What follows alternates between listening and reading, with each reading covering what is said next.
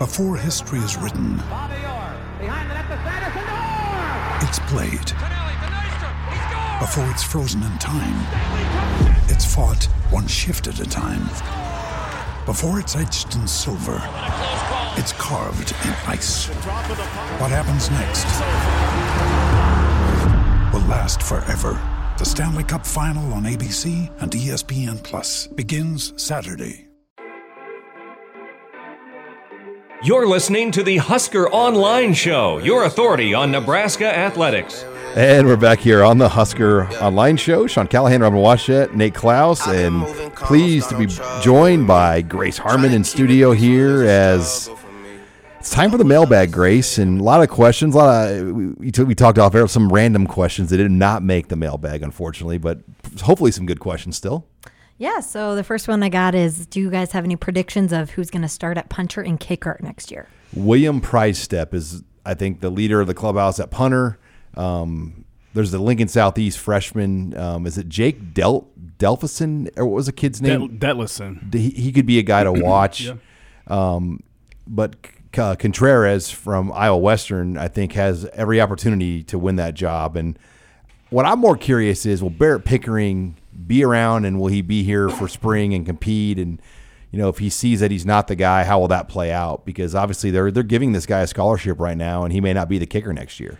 Yeah, I mean, personally, I'd be surprised if he was. It just seems like that is a relationship that probably has already come to an end, and they're just kind of letting it play out. But yeah, kicker is the big one. I think Price-Stepp is the clear punter, but I think kicker's going to be wide open, especially if Barrett is not in the conversation. Then suddenly you got a whole bunch of dudes, where they have 5 other guys that, or I don't know who's all coming back, but they have multiple guys that have scored points in the game as a kicker last season. So they're going to have options, and hopefully it's a little bit better situation than it was a year ago. Yeah, I think Price-Stepp, and then Chase Contreras, the junior college place kicker out of Iowa Western. He was a JUCO All-American.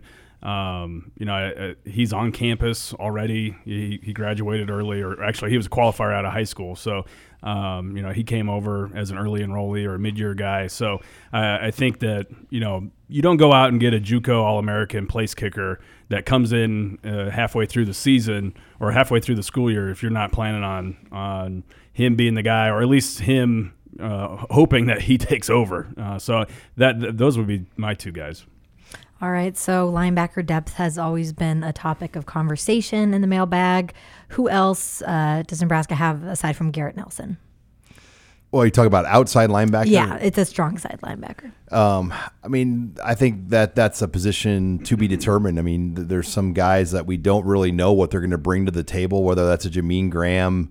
But JoJo Doman is an outside linebacker. Obviously, Garrett Nelson's an outside linebacker. Nico Cooper is coming in to play the outside linebacker position. It's my understanding Jackson Hanna has moved to the outside and no longer will be inside. So that is still, to me, a work in progress. Blaze Gunnarsson will be there as a true freshman. Am I leaving one out, Nate? I don't think so. I think that's pretty much everybody that's coming in, at least in the 2020 class. That's about it. Now, strong side, we probably won't know exactly who's working where. I feel like they could reshuffle things a little bit. But I know as a JUCO guy, Nico Cooper is somebody that they're going to be expecting to come in and play right away. Jamari Butler, to me, is one of the more exciting outside linebackers that they just signed in this class. But I don't know if he's necessarily going to be somebody that can step on the field and contribute right away. I think he's got a little bit of development to do. But yeah, I think beyond Garrett Nelson on that side, I think it's kind of whoever's game. It's all up in the air. I'll ask you guys because I don't know. What's the deal with David Alston? Was he ever going to have an impact? He was number 1 player in Minnesota, but it always boggled my mind Minnesota didn't offer him. So they had what did they know here that they didn't offer the number 1 player in Minnesota? But I have never had his name brought up in any kind of conversation about contributors, guys in the mix, even special teams. So that's crazy. The fact that he's not even a special teams contributor when your kickoff coverage team had 9 walk-ons on it last year, that's that kind of tells you where he's at, I think, in the grand scheme of it. Yeah, he's developed. I feel like he's added some good weight, and which is something that he desperately needed to do when he first got to Nebraska. But I've not. I feel like DeWitt may have mentioned his name like one time, and it was more so saying that he was an intelligent kid instead of, I wasn't necessarily talking about his play on the field. So, he had a 3.9 GPA in high school. Yeah. So, I mean, I think that he's somebody that you would love to see somebody like that kind of have the light bulb come on, and who knows, maybe under Dawson now there might be a couple guys that kind of emerge and kind of get a breath of fresh life there. Are there any specific 2020 prospects that you can see taking an official visit before February signing day? Before February signing day, I mean, well, they just had one in Chris Abrams-Drain. And really the only other targets that they're after right now is Tanoa Tagawai, the defensive end out of Idaho. And he visited in December. And then the other one maybe is Brennan Scott, who's a linebacker, inside or outside linebacker out of Dallas, out of Bishop Dunn High School, same high school as Darian and Damian Daniels. So, but I don't know if that's going to happen or not. I think that, it's kind of just speculation at this point in time. So I wouldn't be surprised if we don't see any more official visits. They might have like one or two that they bring in on some late flyers or guys that maybe they're trying to keep on the hook. I know there's a JUCO kind of hybrid wide receiver, tight end type of guy out of Butler that they've continued to talk with, that they've kind of thrown it out there that maybe we'll bring you in late. And if a spot opens up, then you might, we might take you there, but I don't know. All right. So what position do you think will be the strength of the offense next season? That's a great question, because there's a lot of areas you could say that. I mean, I kind of could see a resurgence from wide receiver with J.D. Spielman and Wan'Dale Robinson, Omar Manning, maybe Xavier Betts in that conversation, and somebody else that could emerge. So I tend to lean towards wide receiver. You hope, though, it's offensive line. You hope it's quarterback. But I see a lot of good things from receiver right now. Well, I think from as far as experience and depth, tight end has to be up there, especially with the addition of Travis Vokolek. He's a potential NFL player that could vault to number one on the depth chart.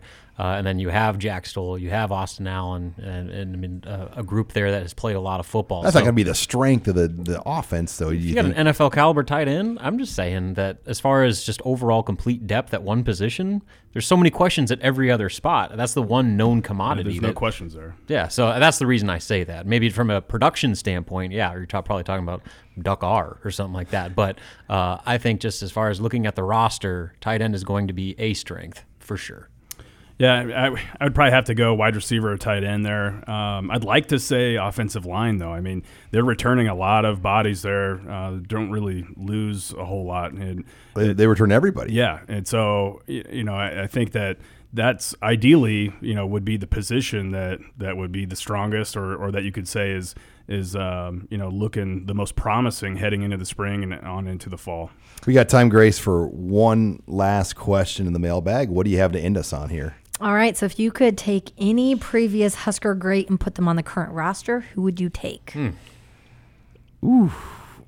Probably Ndamukong Suh, just because what he means to an entire defense, the attention he draws, and how much better he made everybody. I mean, that would be an easy one that could repair a lot of their problems on defense overnight. Yeah, it would have to be somebody on the line, and I'd probably go defense. So Sue would be up there for sure. So to say somebody different, I'll say Grant Wistrom, because they haven't had an edge rusher since Randy Gregory. Yeah, boy.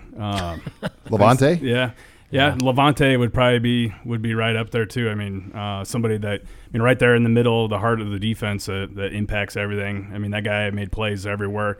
It's hard to say that you wouldn't take a Lawrence Phillips or somebody. Any of those running backs. Any of those running backs, yeah, take your pick. I mean, those guys were Amon Green. I mean, any of those guys, they were all pretty special, and obviously they impacted the game quite a bit too. Who do you got, Grace? Rex Burkhead.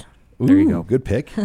Rex, they could use Rex right now. I mean, just the consistency that he brought, they just don't have that at the running back. Every position. team can use a Rex Burkhead. Yeah. All right, well, that wraps it up here for the mailbag. When we come back, we'll talk some recruiting here with Nate Klaus. You're listening here to the Husker Online Show.